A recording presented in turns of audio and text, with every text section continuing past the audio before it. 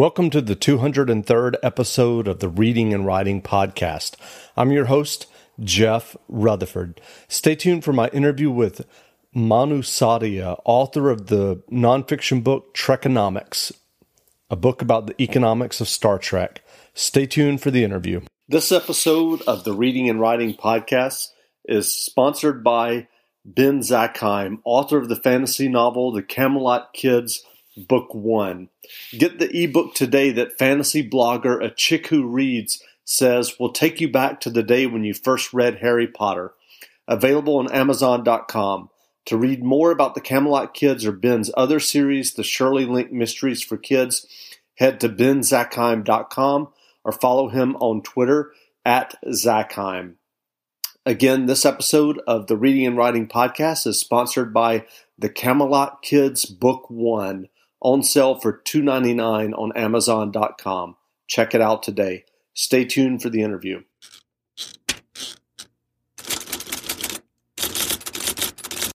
Welcome back to the Reading and Writing Podcast. My guest today is Manu Sadia, author of the book Trekonomics. His work on Trekonomics has been featured in the New York Times, the Washington Post, the Financial Times, the Wall Street Journal, and Business Insider. Manu, welcome to the podcast. Hi, Jeff. Well, can you read 2 or 3 pages from your book, Trekonomics?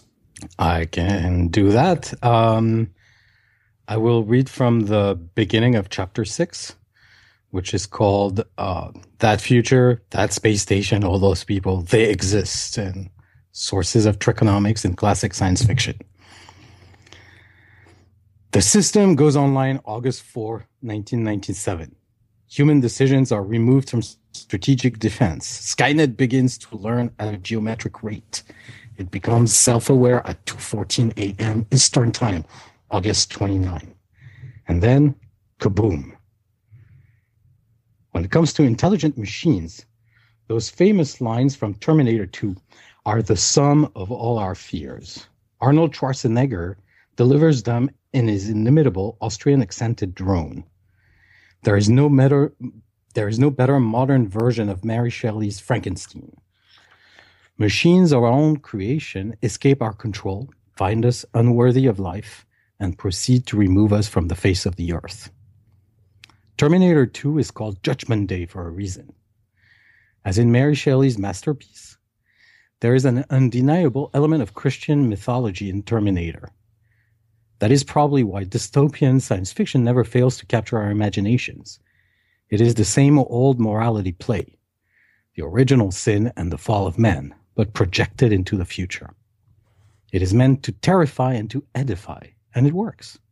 You don't go around playing God with impunity, little man. That narrative has been the bread and butter of science fiction for the past 200 years. Intelligent machines as agents of apocalypse are a trope, a tradition. In the few stories that do not follow in that tradition, robots are either peripheral or simply ignored. Their role in society, a properly economic question if there ever was one, is seldom a topic of contention. Take, for instance, the biggest science fiction franchise in the history of the world, Star Wars. Paradoxically, in the Star Wars universe, both the Old Republic and the Empire use armies of clones and robots while tolerating slave labor at the same time. Uncle Owen purchases robots from the Jawas, yet demands that Luke Skywalker, his impetuous nephew, postpone his plans to become a pilot in order to help with the harvest.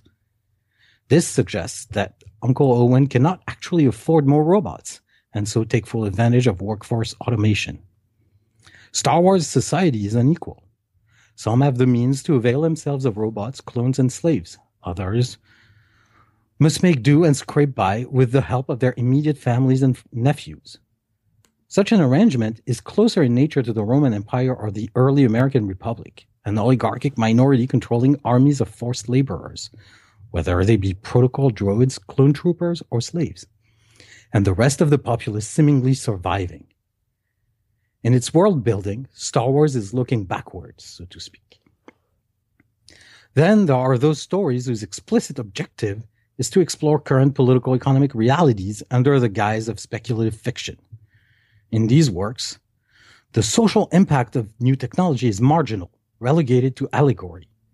Think of Frank Herbert's Dune, one of the most significant achievements in all of science fiction. Dune distinguishes itself by summarily excising robots and computers from its universe with a backstory sleight of hand. We are told that some kind of civil war long ago destroyed intelligent machines and established an absolute prohibition on their usage.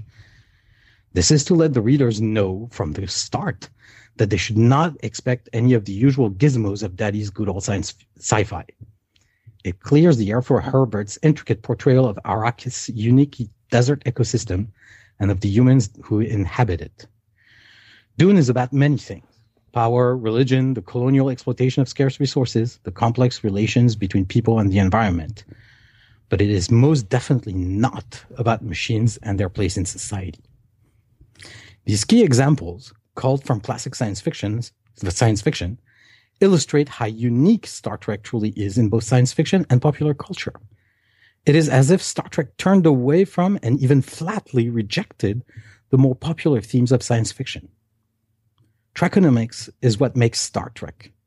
In Star Trek's future, technology is not just about the gadgets or about Moore's law of exponential miniaturization, or even about efficiency and competitive advantage in the marketplace.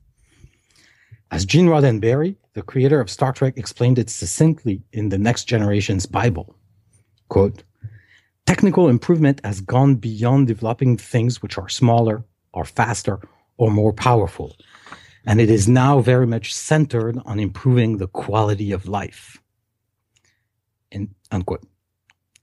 In Star Trek's universe, technology is humanistic, if not humanitarian. Artificial intelligence, plentiful energy, and ubiquitous automation not only enable material opulence, but also remove the obligation to work to sustain oneself. With that out of the way, people in Star Trek have more time to devote to other pursuits. For sure, when watching The Next Generation and its successors, the absence of money is what jumps out immediately. It is the most visible and most arresting aspect of Trekonomics.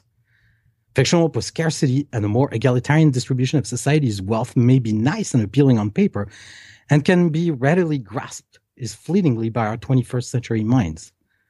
No work at all, on the other hand, that is less obvious. By disentangling humanity's pursuit of happiness from biophysical and economic necessity, Star Trek reprises Isaac Asimov's most original and singular economic proposition. And that's it. Great. Well, some people might be wondering, do you have an academic background in economics? As a matter of fact, I do. I study economic history.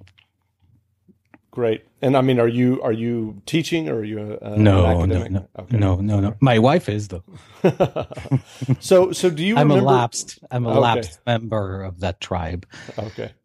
Do you remember your first experience with Star Trek, and what about Star Trek made such a deep impression on you? I was a kid. I was 8-year-old and was growing up in Paris. And the friend of my dad took me to see the movie, and it was a big thing, like the motion picture. So it was in 1980, because I had been forbidden to see Star Wars when I was younger, because it had war in it. And my parents were a little eccentric. It was kind of a blast. It really shocked me in many ways. This was the movie I was looking for. And then Star Trek we didn't have TV, and Star Trek was not on TV anyways. So I had to read, basically. And so I started to read Asimov in French. And that was, in the early 80s. So I did grow up reading a lot of science fiction, and I was very alone in that, because it was not, at the time in France, at least, it was not something, but I think in the United States as well, it was not something that was what it is today. Science fiction is pretty much popular culture these days. So it wasn't, and it was a marginal thing to do, and I was a kid. And a lot of my, I wouldn't say political education, but education simply came out of science fiction. I mean, I was in France, and the French educational system is such that you do have to read all your classics. So I did that too. But science fiction remained where I go to find solace and peace. So you mentioned reading science fiction literature and seeing the Star Trek movie. I assume that was the first Star Trek movie. Oh yes, that was the motion picture. So right, yeah, I mean it's the one where nothing happens. Sure. So did you later then go back and watch the original series and all of the new Next Generation? Yes, and I became even more entranced. But I was older as well, so I had accumulated more knowledge by then. The original series started to be shown on TV in France in the late 80s. I still didn't have TV, but I'd go to friend's place. So that is some. My viewing, my viewership or my viewing was very much informed by then by all the other stuff I'd read. And so it was something very interesting. I've always found the TV series more interesting than the movies. And there's a reason for that. And in TV, I mean, at least for me, in TV, you do have, TV is much closer to books in a way because you have more time to expand and develop and build the world and you can see all the nooks and crannies in a way. In a movie, it's 2 hours and it has to pack a punch, and so it's a different experience.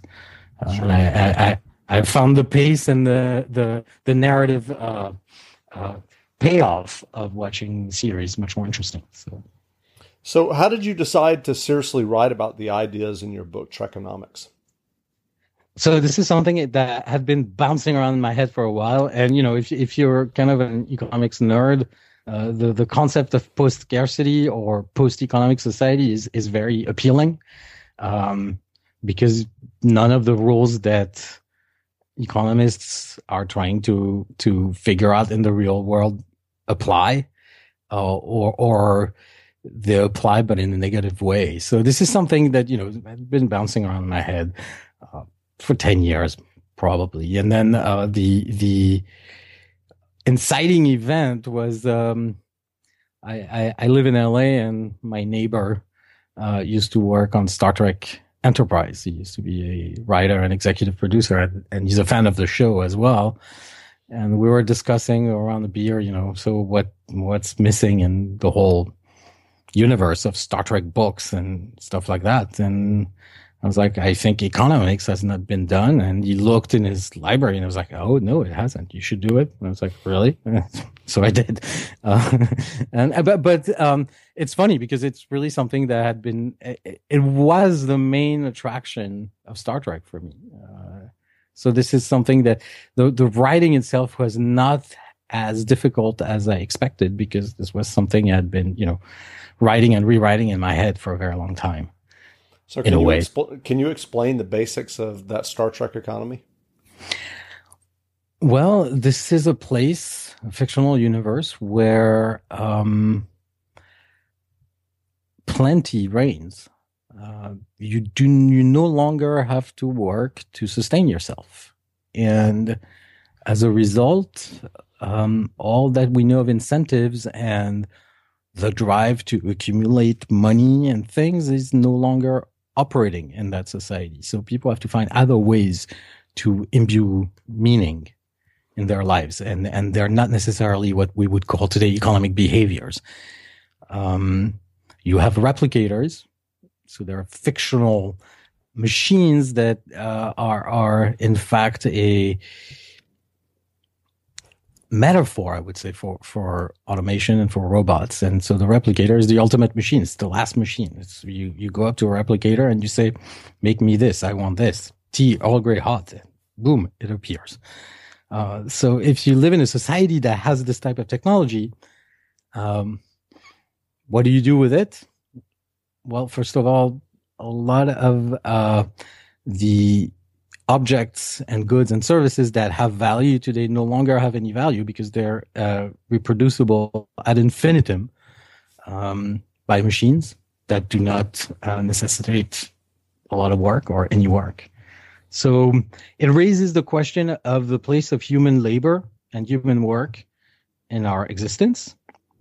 And at the same time, it presents a view of what I would call the end point of the Industrial Revolution. That's why it's so interesting to people who've studied economic history and economics in general. Because it shows the other side, when the process by which labor is increasingly replaced by machine has reached its logical endpoint, where there's no work needed anymore. And so as a result, you see these people in Star Trek who have to find other ways to distinguish themselves and to create meaningful existences for themselves. And those we see on the series are kind of an exception, I would say. They're the exceptional ones. They're the ones who go on starships and go explore and do science. And it's very, at least for me, I found that absolutely engrossing and provocative. And also when you put it back in context, the context of when the series came out, and I'm talking specifically of The Next Generation. The Next Generation started its run in 1987. So that's right after the Wall Street crash. The first season, it coincided with the movie Wall Street. Greed is good. And at the end of the first season, we're in the Reagan years, the go-go 80s. And at the end of the first season, you have this episode where Captain Picard gives this lecture, or very short, but very good, where he says, we have overcome greed and hunger. We have grown out of our infancy. We are the accumulation of things is no longer the driving force in our lives. And that's, I didn't quite put it in the right order, and no British accent, but that is very striking. This is 1987. This is, under a president whose, team were avid readers of Ayn Rand. So I find that very strange that there's a reason why this was possible then on TV. But essentially, people say, oh, Star Trek is socialist. Well, it's not socialist really, but, it still really, it really stands out against all of the rest of science fiction, but also most of popular culture at the time and even today. And I find that quite amazing and inspiring on some level. With the thinking and writing you've done about Trekonomics, what do you see as the major economic problems facing the real world as we sit here today in 2016? So I say that, as just a writer. I'm not a policymaker, and Sure. So with these caveats, this is only my opinion, but I would say our most the most important question that we're facing, and it's a new one, is that of collective action on the global level to solve the problem of what is called in economics negative externalities. So the incurred cost by a third party from a transaction or an economic activity. And I'm speaking specifically here of carbon pollution. And that is something that is new. That is something that we've never faced before. And we do not really have a good roadmap as to how to deal with it, because we're talking about state actors, private companies, individuals, and aggregate of individuals. And we all have to reduce our carbon footprint and carbon emissions very fast, while at the same time allowing other countries, less developed countries, to enjoy the benefits of economic growth. So how do you square that circle?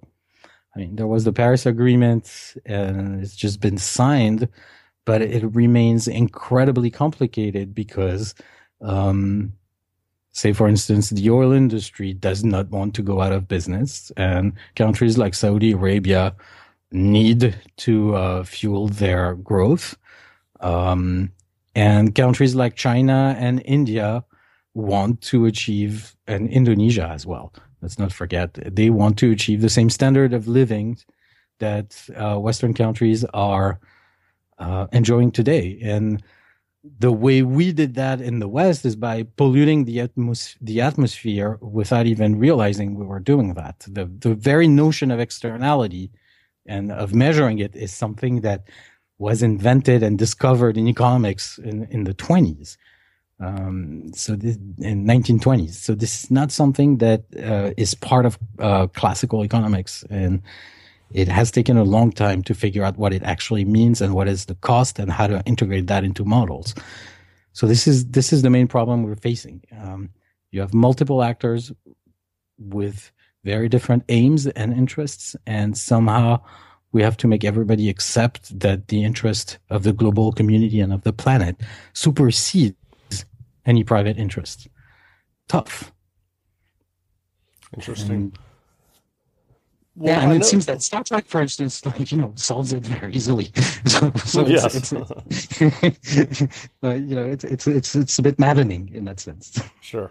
Well, I know that there's a lot of discussion about machine learning, artificial intelligence, and robots replacing productive, well-paid human workers. And I'm talking about, obviously, today. Do you think that fear is real? The fear is real and is entirely warranted. It's not the fear of, the Frankenstein type of fear of our robot overlords will take over and kill us. But it's more a fear of bad policy, I would say. In a system where, in an economic system such as ours, and it's the only one we have, where work is rewarded and, paid for, and is part of the market, robots are are deadly efficient. They don't go on strike and they can work 24 hours a day. I was reading yesterday that the company in China that makes the iPhones, so used to be employed, hundreds of thousands of young people assembling, microscopic parts into the boards of the iPhone. Now robots are doing these. They have 60,000 robots or something. So what happens to these people who relied on the income to sort of rise up in China's new consumer economy? Who knows? Well, they probably went on to college, something like that. But the broader question about the increasing automation of work is not just a rich world problem, I would say, or even a Chinese problem. I'd say the biggest concern about that is Africa. And I explain. For the past 200 years, the preferred way for a nation to rise economically and raise the standard of living was called import substitution. So say you're Korea or Japan in the 50s and 60s, you start making a lot of stuff, you become the workshop to the world. And then China used the same thing. And that way you start employing a lot of people in manufacturers and you start raising standard of living that way. And you build universities and you start by assembling, transistor radios, but then you do like Korea and you end up with research and development and very high tech and highly human capital intensive activities. That path was the well-known path to national wealth.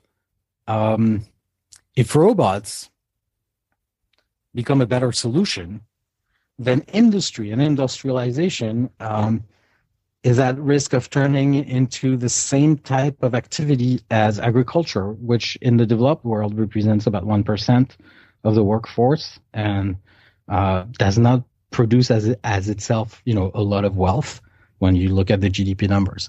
So Africa's population is going to rise tremendously in the next 100 years. But it seems that the path to economic development for these nations will be closed. There won't be a way for workers from the countryside and the excess new population to find jobs in manufacturing. So what are they going to do? And to give you a sense of that, Tanzania has about 70 million inhabitants today. It is projected to have 300 million by the end of the century. A country like Malawi, you never hear about Malawi ever, will have 200 million people. And if robotics and automation takes over the task of manufacturing and become extremely efficient that way, chances are there won't be a point in locating factories in these countries. And as a result, what is the population going to do? What do you think they're going to do? Yeah, I mean, it's both a rich. No, I mean, it's something, people are losing sleep over because you do not have an easy path to development without activities that are rewarding to everybody. Sure. And you need institutions to manage these transitions. And in the West and in China and India, with the rise of standard of living, institution developed more or less well and more or less democratic. But today, we do have functioning states in these, in India and China, but also in the developed world. Countries in Africa don't necessarily have as well developed institutions yet, and you need a tax base, said simply, to sustain and develop these institutions. So it's a real concern. Interesting. So what do you think their possible path could be? It's a very. I mean, I believe that the value of human capital is incredibly high. So developing universities and institutions of higher learning is the first step. But in order to do that, you do need money and you do need a functioning state. Sure. And so it's kind of the chicken and the egg there. Is it? I know, and I've read about how, institutions like the World Bank try to fund and help local colleges and local universities, but it's still very much on the back burner compared to other. I mean, we still have to eradicate malaria, so it's right in the order of problems right now, and eradicate poverty. And so in the order of problem, this comes second, and rightly so. But in the long run, I mean, if there are no manufacturing jobs and agriculture is highly rationalized as well, and you have these gigantic mega cities, I mean, not everybody will be able to be a barista at Starbucks. There will have to be other jobs, and there will have to be other occupations. So it is a very complicated policy situation. In our countries, it's different because we do have the institutions and we do have the political processes in place to find a settlement between the diverse factions and interests in society. I mean, it will be hard, obviously, and there will be dislocations, but there is a way we do have the social wealth and we do have the institutions to manage a transition towards the automation of manufacturing. It will be painful. It is already painful today, and it affects people in their daily lives, but we can do it. If there are countries that can do it, it's Europe and the United States and Canada. Other countries, it's going to be much harder because they're going to have to build their institutions faster. So in a sense, the future is rushing towards us, and some countries haven't caught up with the present, and for reasons that are obviously not necessarily their fault. Sure. So we do have a that's the other thing. We do have a responsibility. We, the former colonial powers, we do have a responsibility. Obviously, are we going to take it up? I don't know. It's always it's always complicated. Sure. So I'm actually that's and thank you for letting me expound on this, because the truth is I wrote this book because I was very desperate, and I I am very pessimistic when I'm, and the pessimism comes after panic. Um, at first you're like, oh my God. But now I'm trying to be rational about it, and to see all the angles and the new and the ins and outs. And it looks very, very challenging. We're going to have a very challenging century. There are very good things happening, and so you have to balance the good and the bad. And there are very hopeful signs out there. But it's going to be a very hard century, and I'm quite anxious about the future.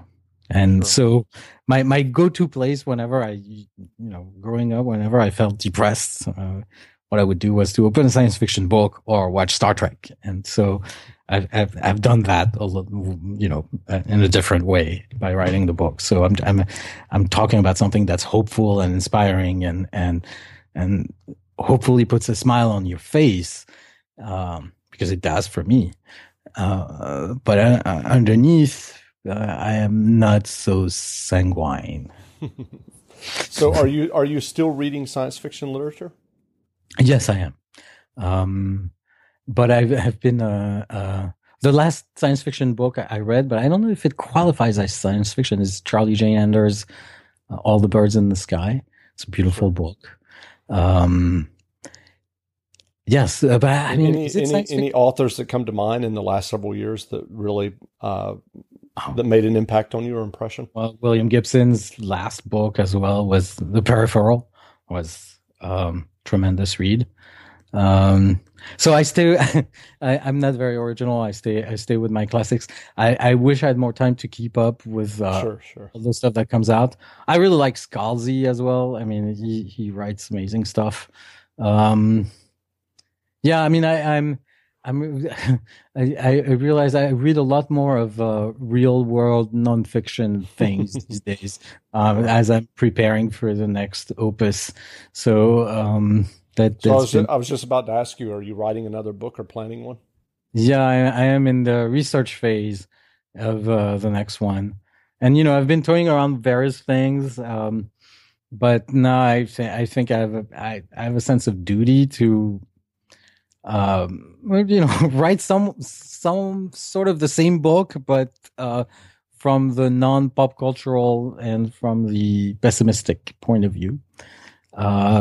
It's not the same book, but it's going to be about this question of externalities and the biggest question of our time. So it's very ponderous, and there's no way to be light about it, and I'm a little afraid of that, because I'm gonna. Being Cassandra is not reputation enhancing. I mean, right. It's a real downer, but I feel that I have to get it out of my system. Sure. Well, given the ideas and the things that we've talked about and the things that you think about, have you ever considered writing some science fiction based on these ideas and settings? Oh, I've been writing science fiction since I was a kid. I just never got the. I'm a very private person, and I'm very shy, and I'm very uncomfortable being in the public eye. So this is it's a real effort. I don't want to be known. I don't want to be any of that. And so, no, I mean seriously, I'm a guy who's writing. I like that's what I like to do. You should give them to your wife and let her publish them on Kindle or somewhere. Yeah, that's true. I mean, although just take it out of your hands so that you don't have to worry about the embarrassment. Yeah, she has the same problem as me. That's why she went into academia. It's a tough thing, because stories are, yeah. But I've been writing this science fiction thing, and we'll see what comes out of it. Okay. It's It's more of the same. You in a way, I'm a one trick pony. I mean, there's only I don't know. Some people always write the same book, and I some people, and I probably fit in that category. And who knows? We'll see what happens. I writing science fiction is very challenging, and writing fiction, I find it much more challenging than writing nonfiction. Sure. Nonfiction to me comes rather naturally. The didactic aspect of it agrees with my personality because I'm trying to explain it to myself, right. Step by step, and to capture it in my mind. Characters and psychology, by nature, they sort of escape you, and you have to almost develop this sort of schizophrenia and dissociation to be able to have voices in your head and then on paper that are not yours and that are really different from you. And, right. And, not write cardboard characters. Like, I mean, God, I love Asimov, but, Asimov distinguished himself by having absolutely no interest in characters. I mean, it's exactly wonderful in a sense. And that's why, in a way, that's why it agrees with me so much. But, you have to get past that, and so well, I don't know. Maybe you could be the next Asimov. I don't know. It's too late. Man. That guy wrote what? He published 500 books in his life. Yeah, true. Like his nickname was the human typewriter. Exactly. And also, where can people find you online to learn more about you and Trekonomics? So on Amazon first, and I do how do you say? I do procrastinate on Twitter a lot. So at Trekonomics. And then you can go direct to the source. So inkshares.com /book/Trekonomics. So that's the publisher. And they ship, they sell and ship if you want to go through that. And occasionally I publish a piece or two in various outlets. According to what the editors want and say yes to. So lately I've been publishing pieces at Fusion and Tech Insider, Business Insider every once in a while. Right. It seems that I'm going to be around for a little longer. Great. Well, again, we've been speaking with Manu Sadia, author of the book Trekonomics. The book is available now, as he just mentioned, so go grab a copy. And Manu, thanks for doing this interview. Thank you very much, Jeff.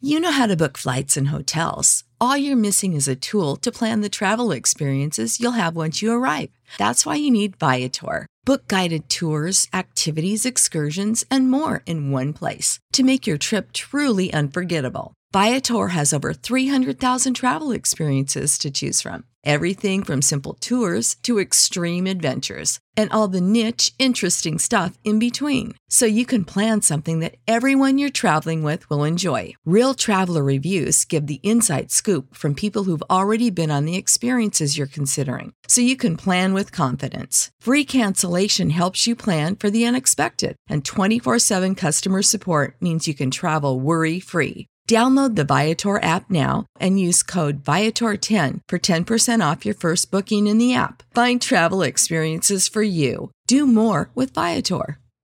Support for this podcast and the following message come from Corient. Corient provides wealth management services centered around you. They focus on exceeding your expectations and simplifying your life. Corient has been helping high achievers just like you enjoy their lives more fully, preserve their wealth, and provide for the people, causes, and communities they care about. As one of the largest integrated fee-only registered investment advisors in the U.S., Corient has deeply experienced teams in 23 strategic locations. Corient has extensive knowledge spanning the full spectrum of planning planning, investing, lending, and money management disciplines. Leverage Corient's exclusive network of experts to craft custom solutions designed to help you reach your financial goals, no matter how complex they may be. Real wealth requires real solutions. For more information, connect with a wealth advisor today at Corient.com. That's Corient.com. Corient.com.